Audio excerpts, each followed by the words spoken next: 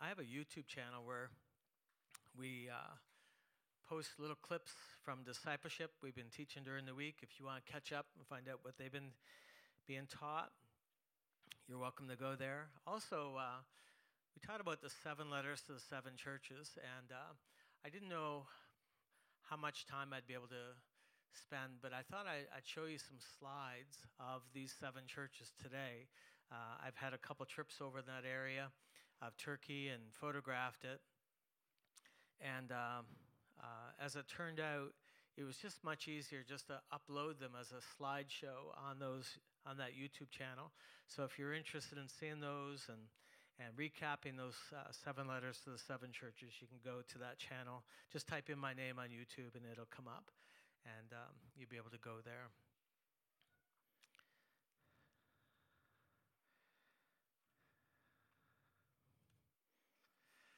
Turn your Bibles to Luke chapter 17.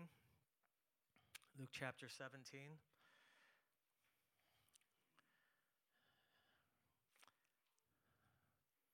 It's an amazing realization that the Father sent Jesus as a baby into the darkest place on earth.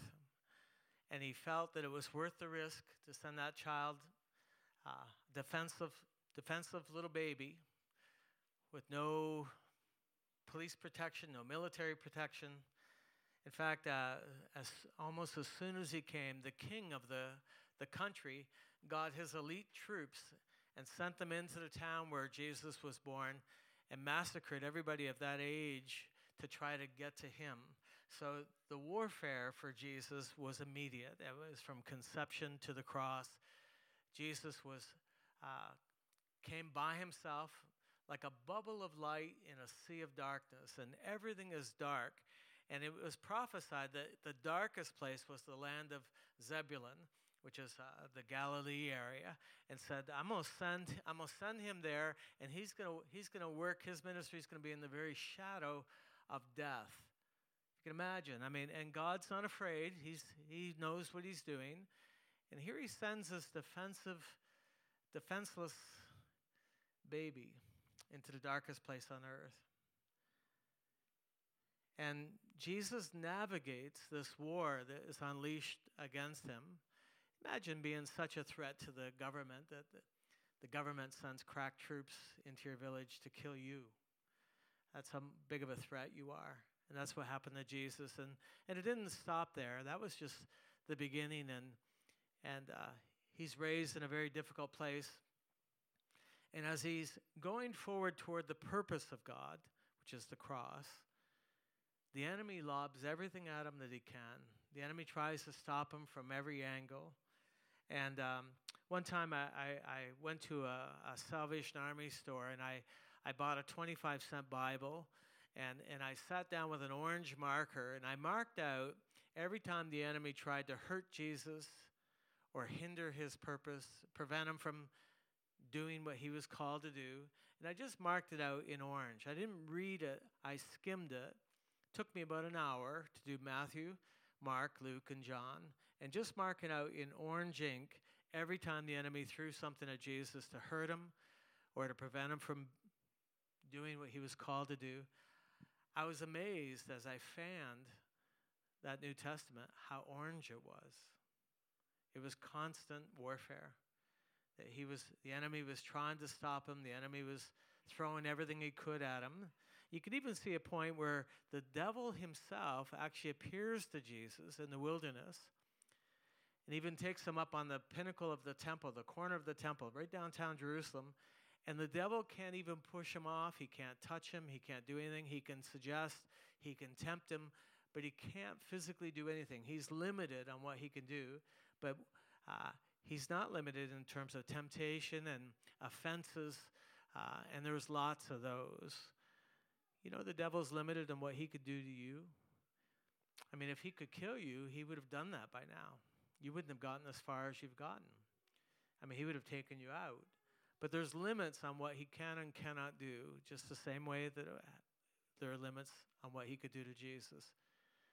But what he did to Jesus, he also does to you. And there's a thing called offenses. Offenses are like little traps, little snares. And it's a hunting term for those who are interested in hunting. I remember as a boy going to school, and on the way to school, I would set little snares in the fields on the way to school and then check them on my way home and take fresh rabbit home to my dad. He loved that. And I'd catch lots of rabbits because I figured I could see where their paths were in the snow, and I was always catching rabbits for my dad, using a little snare. Well, there's a snare. There's something the enemy's always working to try to catch you. They're always trying to trip you up. And it happened to Jesus. That was what was orange. One of the things that surprised me about how orange it was that most of the attacks that the enemy lobbed at Jesus came through people. Almost all the orange was what he did through people who were close to him, through his family members. It was his family members that said he was crazy. It was his family members tried to kidnap him, take him back home because they thought he lost his mind. It was his own synagogue, his own church, so to speak, where they tried to throw him over the cliff because they were offended. And that actually happened twice. And he went back and offended them with the same thing twice. Amazing. And it's like his whole church turned against him and wanted to throw him off into the garbage dump. It was his own disciples that betrayed him. It was his own disciples at one time that abandoned him. It was his own denomination that had him killed. And they were set almost from the very beginning. They were determined, the religious leaders, be like your denominational leadership, trying to kill him because he was doing what God told him to do, saying what God told him to say. And it was just constant warfare. Then Jesus turns around. This is where it applies to you. He turns around. He says, don't be surprised when what they do to me, they'll do to you. And so you're at risk. You're in a war. There's a constant war against you, no matter how nice you are. And you could even say, I'll lay low and I won't rock the boat. I won't say anything. I won't do anything. I'll just kind of say, it won't matter. It won't matter. There's a target painted on you because of Jesus in you. It's not even personal. It's not even about you. It's about Jesus. The enemy just hates Jesus. And anything he can do to stop him, anything he can do to stop him from growing in you or taking you anywhere or doing anything in your life, he wants to offend you. There are snares, there are traps laid for you to fall into. And it happens to all of us, happens to me, happens to each one of us. In Luke chapter 17, Jesus says, now this is some red ink, Jesus says it's impossible, but that offenses come. But woe to through whom they come. But it's impossible. It's impossible for you to get through this Christian life and not be offended, not be tripped up. Here you are, you're on this race trying to make your way to heaven. You just want to get your big toe across the line, get home free, get into heaven. But there's a war, there's a battle between here and heaven. And he says, all the way through this race, there's someone trying to trip you in the race. And it happens. And there's no way to prevent it from happening. You can't stop it from happening.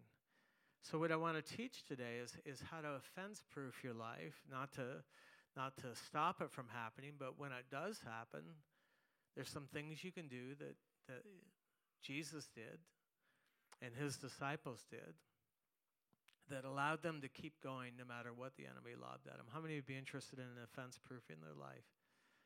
If you can rust-proof a car, can you offense-proof a Christian? You know, here you are, you say, I'm just walking with God. I'm falling in love with him. I'm going to church. I found a church. I'm going there. And then stuff happens. People do things and say things that offend you and blow you out of the water. And you could say, if that's church, if that's Christianity, I'm quitting. I'm just going to stay home. Well, you can do that, but you'll still be offended. Somebody will get through to you. There's people everywhere. There's just no way to avoid it. He said it's impossible. Tell the person next to you, it's impossible. Yeah. Even if you're a young guy, young gal. It's going to happen. It happens to kids. We were talking among the discipleship group this week. Here they are. They're just all these beautiful young people. And every one of them have been hurt. Every one of them have had stuff thrown at them from people who are close to them that try to blow them out of the race, try to get them to sit it out. It happens. And so Jesus, he's the first one. He's the prototype of the first Christian who navigates the race, does the war, goes through the gauntlet of allowing all this stuff to happen. And then he turns around and he says, this is what you do. And so when he's talked about turning the other cheek or blessing those who curse you, praying for those who despitefully use you, that's his warfare technique. That's how he keeps from being offended. He's proactively doing good to those who treat him bad. And it's the way that he won the race so that he could get to the very end of it. And so I thought this morning we'd take a few minutes and just remind you that you're in a war. It will happen. It will happen as sure as you're alive. No way to stop that. But there's some things that you can do that will keep you from being blown away. So let's look at that. Let's go to 1 Peter. 1 Peter.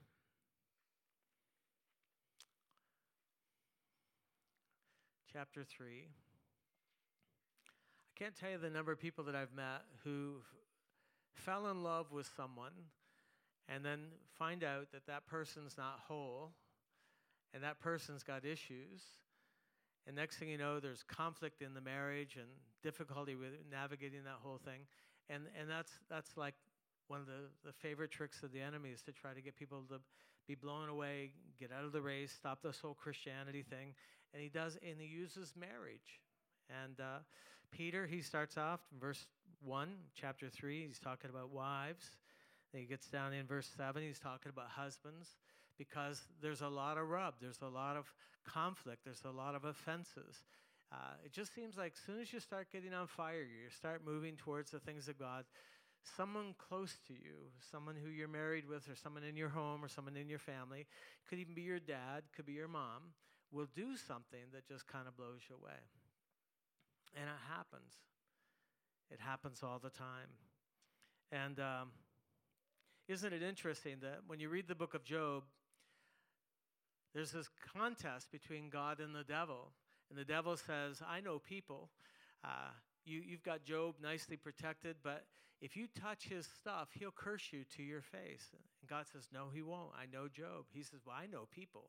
I know people. You touch their junk, they'll leave you. They'll blame you. They'll throw in the towel. I'm walking with you. I've seen it happen so many times, and it does.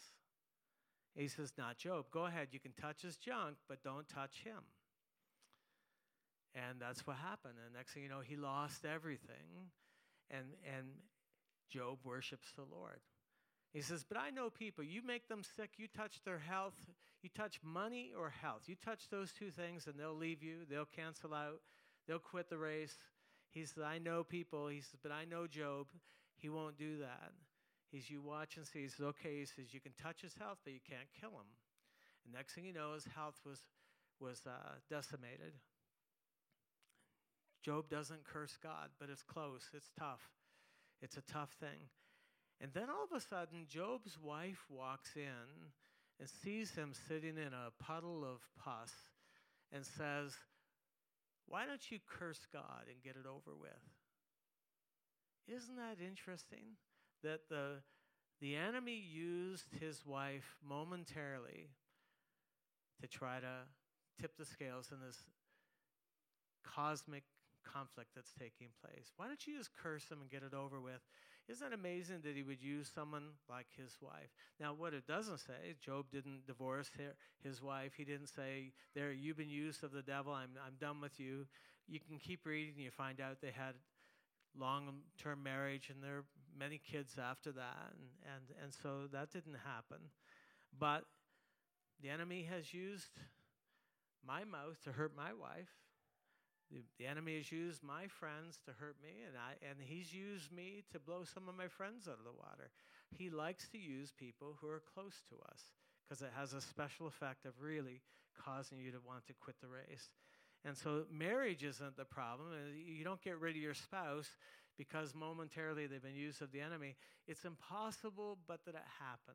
It will happen. There's just no way that you can guarantee that it won't happen.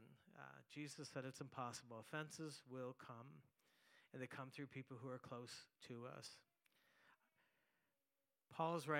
Peter's writing to a church, and he's writing about marriage. He's writing about husbands and wives because that's where the rub is so often in our lives. But look at this in verse 8. He says, finally, all of you. So he enlarges it. He's not just talking about husbands and wives at this moment, verse 8. He's including the church. Finally, all of you, be of one mind. Have compassion for one another. Love as brothers. Be tender-hearted. Be courteous. Not returning evil for evil or reviling for reviling, but on the contrary, blessing.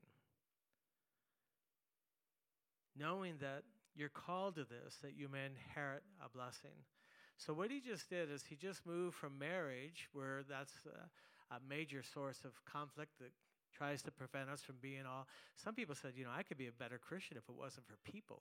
If it wasn't for all the people in my life, I could really shine as a Christian. Well, there's no way to avoid the people. There's no way to avoid the offenses. It's going to happen. It's impossible, but they come. Even in church.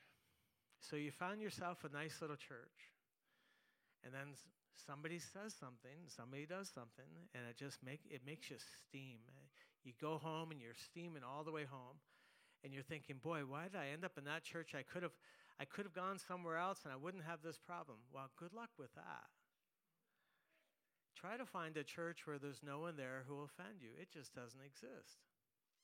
You end up meeting in a phone booth. It's just you. I'm going to church today, and it's just me and my phone booth. There's just no way that you can pick a church perfect enough that there won't be issues, that there won't be somebody who will say something and do something. People say the wrong thing at funerals. They say the wrong thing at weddings. They say the wrong things. People say the wrong things a lot. How do you avoid it? Do you just build a wall around yourself, put some plexiglass, live your Christian life in a cage? That'd be a funny cartoon, where the whole church is just made up of cages. And I think the singing would be better probably too, but I hope it didn't offend anyone by that. I don't think there's a way. I think the way to do it is to go forward knowing that it's going to happen. Because what really blows us away is the fact that it does happen, and it so surprises us. Well, that shouldn't happen. That shouldn't happen among church people. And those people were Mennonites. They were supposed to be the stock of the earth, the people of the book, and it happened to me through them. Well, of course. Why? Because that's where the enemy is going to work through people. He's going to work through people who are close to you. There's just no way to avoid it. Where's the good news in this pen, right? But you know that I'm telling you the truth on this. There's just no way. But there is a way to offense-proof your life. In marriage and in church. And with family, with relatives, and in our community, there's a way to keep moving, and stuff will happen, and you can pick up and keep moving.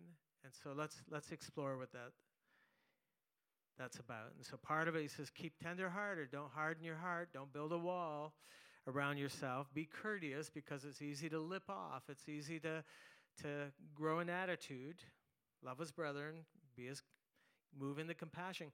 Compassion is stopping and considering and saying, look, I'm not whole, and I've hurt people, and this person's having a hard time, and they're struggling, and they lashed out, and they took my parking spot, and so what happens is you just realize they're just having a hard time. I'll have compassion. It's a little bit of understanding. They're going through a difficult time. But here's what really kills it. And we've seen this wreck churches. I've seen it wreck marriages. I've seen it wreck friendships. Verse 9, not returning evil for evil or reviling for reviling. There's something in our flesh that wants to do back to others what they do to us. If they do this to me, I'm going to do the same thing right back, maybe a little harder to teach them a lesson. And if they say this about me, I'll say this about them. That's the reviling. And he says, now what you do is you don't return evil for evil. You don't revile when you've been reviled. On the contrary, what you do is you bless them.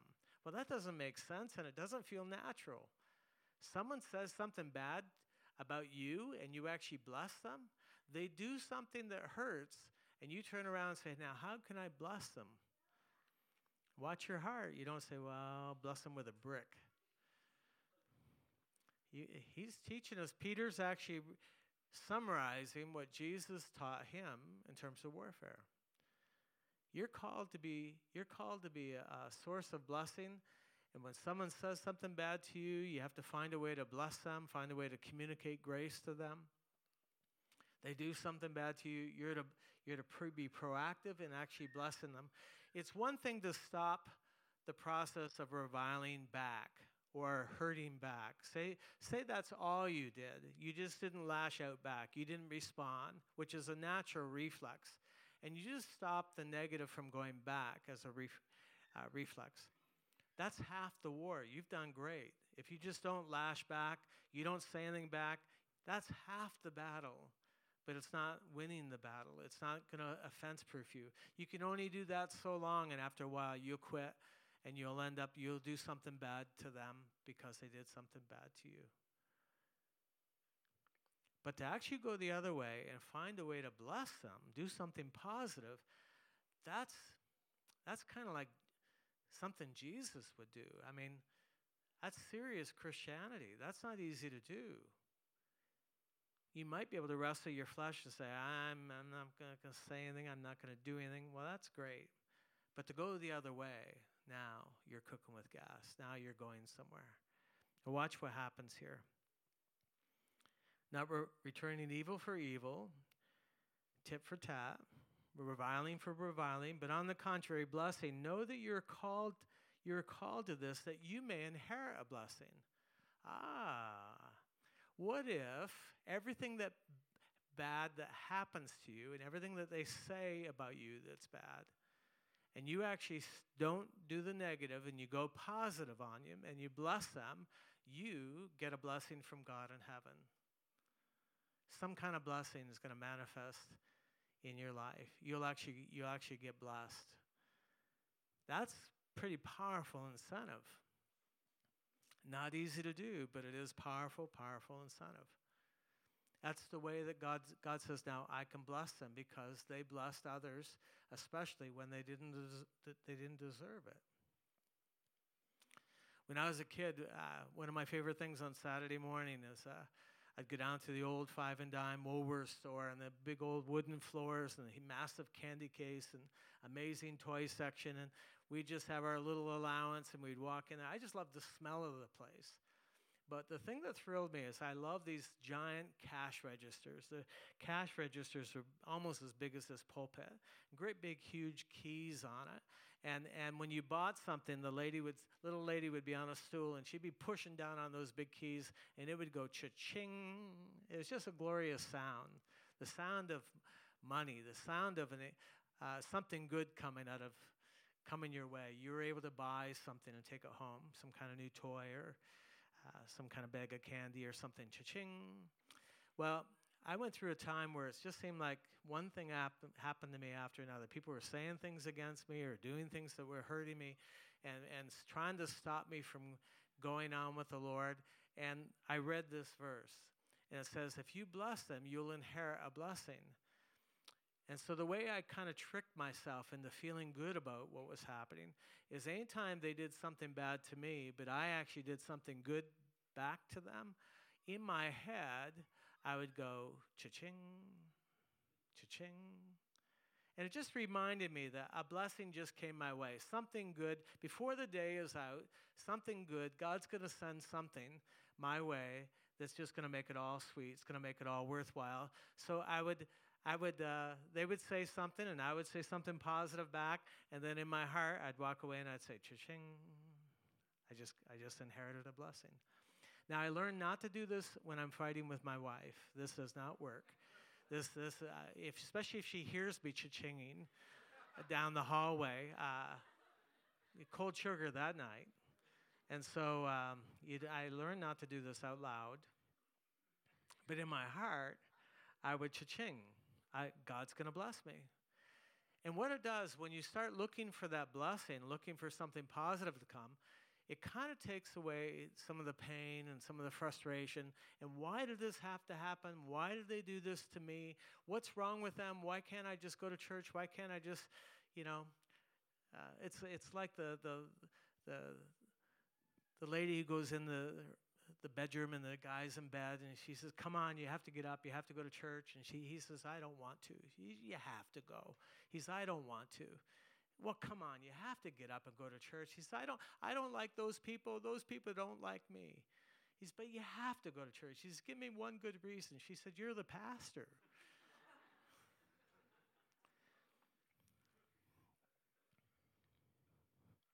Old jokes, right?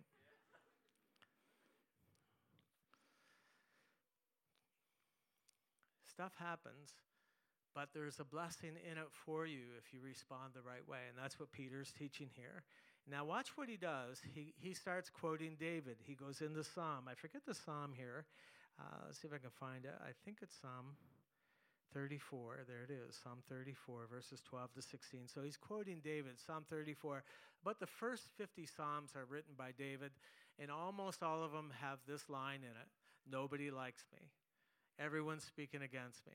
We think of David as being the most popular king of all time, but when you read his Psalms, it's like I got sick and they wished I died.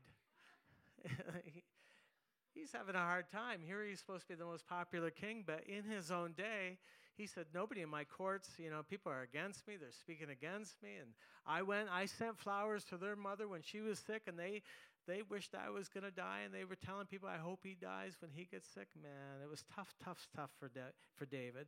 So David, what he writes here is profound because it's a key to keeping your heart tender, keeping your heart from being offended. Listen to what David has to say. This is his advice. Peter's quoting it because he believes it's a word for the church. Now listen. He who would love life and see good days, let him refrain his tongue from evil and his lips from speaking deceit. Let him turn away from evil and do good. Let him seek peace and pursue it. For the eyes of the Lord are on the righteous, and his ears are open to their prayers. But the face of the Lord is against those who do evil. Now here's what Peter thought was worthwhile for us. The line where it says, for he who would love life and see good days, that sounds like a song, like a lyric for a song. I'm not going to sing to you, but he that would love life and see good days, it just sounds bright. It sounds like you're walking on the sunny side of the street. He who would love life and see good days. How many would love to have that as your motto? I love life and I'm seeing good days. I love life and I'm seeing good days. Here's how you get there. Watch your mouth. Don't lip off. Keep your tongue from speaking evil, especially when you've been spoken evil against. Your lips from speaking deceit. And the idea of deceit here, it's funny, when somebody does something bad to me, there's something in my flesh that when I do something bad back to them, I put a little spin on it. I embellish it a little bit. I make it sound like it was a little worse than what it was, and it happens almost every time. And so he says, don't go there. Don't embellish it. Don't make it worse than what it was. And he says, now, turn away from evil. That's your tendency to do harm back. Turn back, turn away from evil, and do good. Be proactive and find something good to do. Now, this is not easy, but when somebody does something bad to you and you actually invite them out for coffee after and you pay for coffee, it wins the war. There's a blessing in it for you. And it keeps your heart from being offended. And they can't quite figure it out because they know that you hit that rough patch and they did this. And not only did you not seem to respond, but you actually did something good. You took them out down to Amity and you bought coffee and And they're puzzled by that because they know something was naughty, something was wrong. But you've actually done this because you want to love life and see good days. You know what's amazing about what we're reading here? Here's what David concluded. You can actually love life and see good days, not based on what people do to you, but only based on how you respond. The ball's in your court. The power of personal happiness is in your hands, not theirs. I see people it's like their world has fallen, stoved in, the bottom has fallen out of their world, and you say, well, what's wrong? They say, well, this person's, you don't know what they're doing. They're saying this, they're doing this, and it's just wrecked my life. That's possible. I understand that. But here he's saying that if you are the one who's making them cups of tea, and you're the one that's cooking their favorite meal, and you're the one that's thinking of little thoughtful things to do to them, you can actually continue to love life and see good days, and they have no effect on your personal happiness.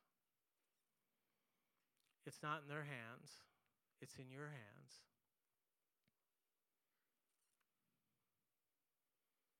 Isn't that what he's saying? Then if you say in verse 11 here, it says, I'll wait for them to come apologize to me. Well, you'll wait a long time. I can't tell you the number of people who've said, I'm just waiting for them to see what they did to me, and they come, they see that I'm indifferent, they see that I'm no longer relating to them, I'm no longer calling, I'm no longer on Facebook with them, I'm no longer friends with them. I'm waiting for them to say, hey, where'd you go? What did I do wrong? And then I'll tell them what they did wrong. David said, what you do is you are the one who actually seeks peace. You're the one who pursues it. You're the one who's pursuing reconciliation. Now, I've done this so many different times. It's always a freeing thing to be the one that's pursuing the relationship. It's the most freeing place to go. So he says, let him seek peace. That's on you. You know who should be the one to reconcile, make the phone call? The one that's the most spiritual. The one that wants to please God. The one that wants to walk on the sunny side of the street. The one who wants the blessing. The one who wants to be free from all the snares that happen in a relationship. They're the ones who should make the first phone call. Make the attempt to get back together again. You don't have to become best friends with them. You don't even have to hang out together. But it's a freeing thing to be able to be the one to initiate contact. I can speak from experience. And the reason you do it is verse 12, because Jesus is looking. The eyes of the Lord are on the righteous, and his ears are open to their prayer. And I want to do this to please Jesus. I want to do this because I know it means something to him. I want to do this because I know it's the way he is.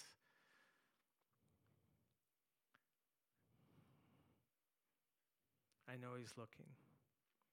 Verse 12 says, but the face of the Lord is against those who do evil. Here's how I interpret this. The face of the Lord and the presence of the Lord are the same thing. There's been different times when I've acted bad back, and I've given them cold shoulder because they did this to me, and so rather than doing good, I've actually just kind of shut them off. Next thing you know, I'm the one that loses the presence of the Lord. I'm the one that's going to church and there's nothing happening. Everyone else is having a good time except me, because it shuts down something of the presence of God in my life. I know it does in my marriage. I know it does with close friends, and so I got to keep that flowing. The way to do that is to read this backwards. Doesn't matter what they do to me. I'm pursuing it. I'm going after this. I'm the one who's trying to reconcile. I'm the one that's looking for a way to bless them, give them a book, give them some kind of a note or a card, or remember their birthday in some way. I'm looking for a way to communicate grace to them because I want to be free. I want to be offense-proof. Doesn't matter what they do to me. I'm a broken record. I've already chosen to forgive them. I've already chosen to move on. I've already chosen to do good to them. Isn't it interesting that Jesus said, he that offends me, I forgive. But if you offend the Holy Spirit, if you blaspheme the Holy Spirit, he won't forgive.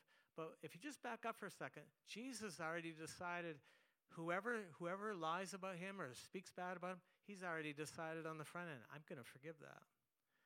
You can decide that and just say, I'm a forgiver. I'm a giver and I'm a forgiver.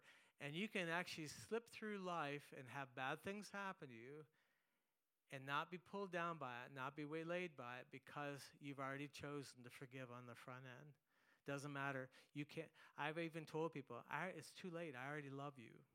You can't stop me from loving you. You can't stop me from giving to you. You can't stop me from praying for you.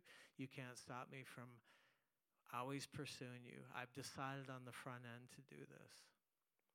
This is a different way to live Christianity. You're being proactive in the positive.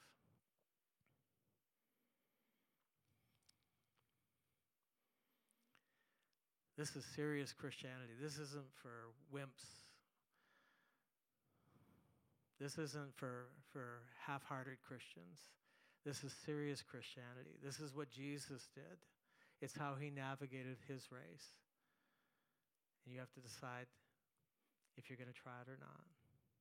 Before this week is out, you'll be offended by somebody. Something someone will say, something that they'll do, it'll happen. There's just no way. You can't be nice enough to avoid it. It will happen. It's happened to you already.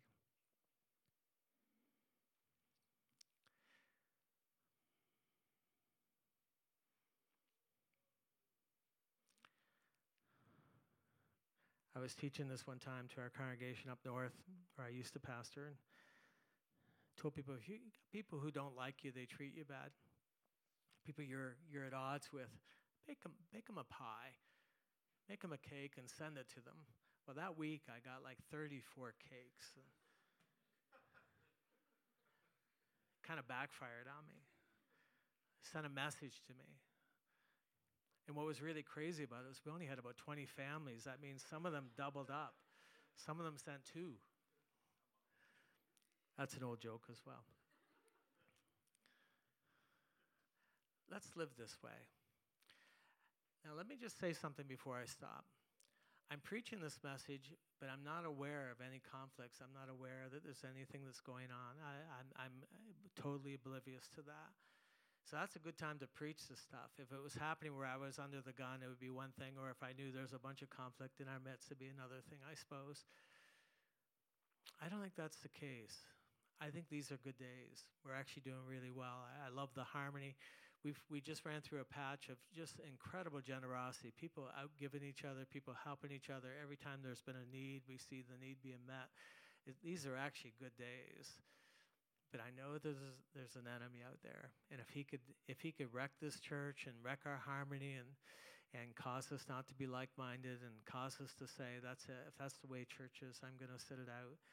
He'd use offenses. It's inevitable. It's impossible, but it come, and it could happen to you.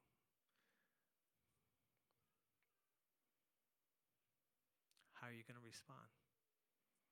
That's the issue. Let's stand together.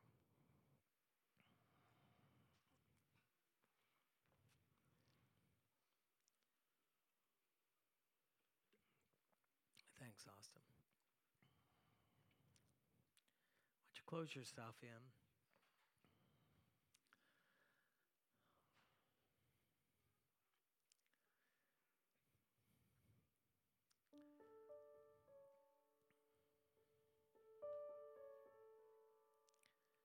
If you're new here, you could say, well, it hasn't happened to me yet. I've actually had a few good weeks here where I haven't had any problems at all. Well, stay with it.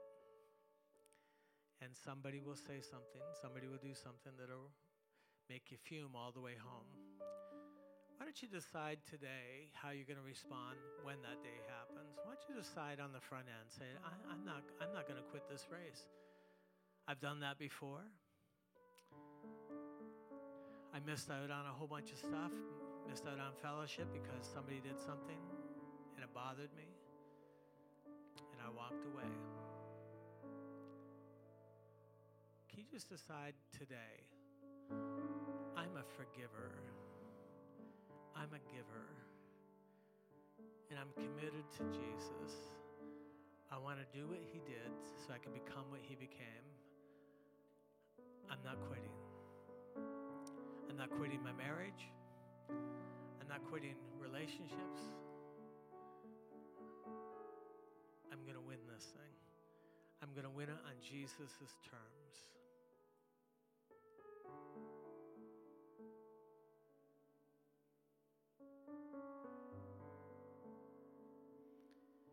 Moms and dads, you have to teach this to your kids. You have to show them how to navigate this, because it's going to happen to them in school. It's going to happen to them in fireflies. It's going to happen to them somewhere, sometime. And so you have to teach them how to navigate it. No one can do that better than you. Commit now. So I'm not going to let my kids walk away. I'm going to learn. I'm going to show them how to win this thing.